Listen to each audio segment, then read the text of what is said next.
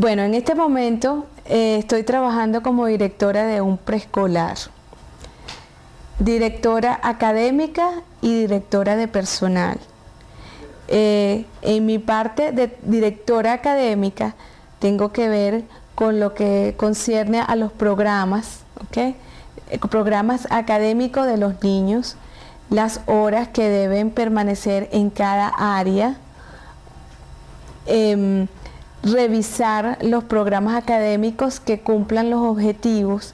trabajar a su vez con los padres para que estimulen en la casa a los niños los objetivos que se llevan o se cumplen en el colegio. Y por otro lado, tengo que manejar la parte de personal.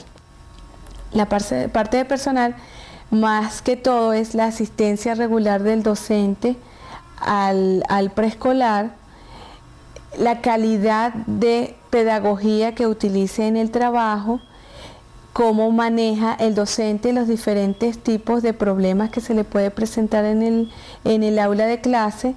tal como manejo de ciertos objetivos, los niños que presenten problemas específicos, ya sea de lenguaje, cognitivo, motricidad fina o gruesa, y también cómo manejan ellos la relación entre padre e hijo, para que esta relación ayude en conseguir los objetivos que se han fijado.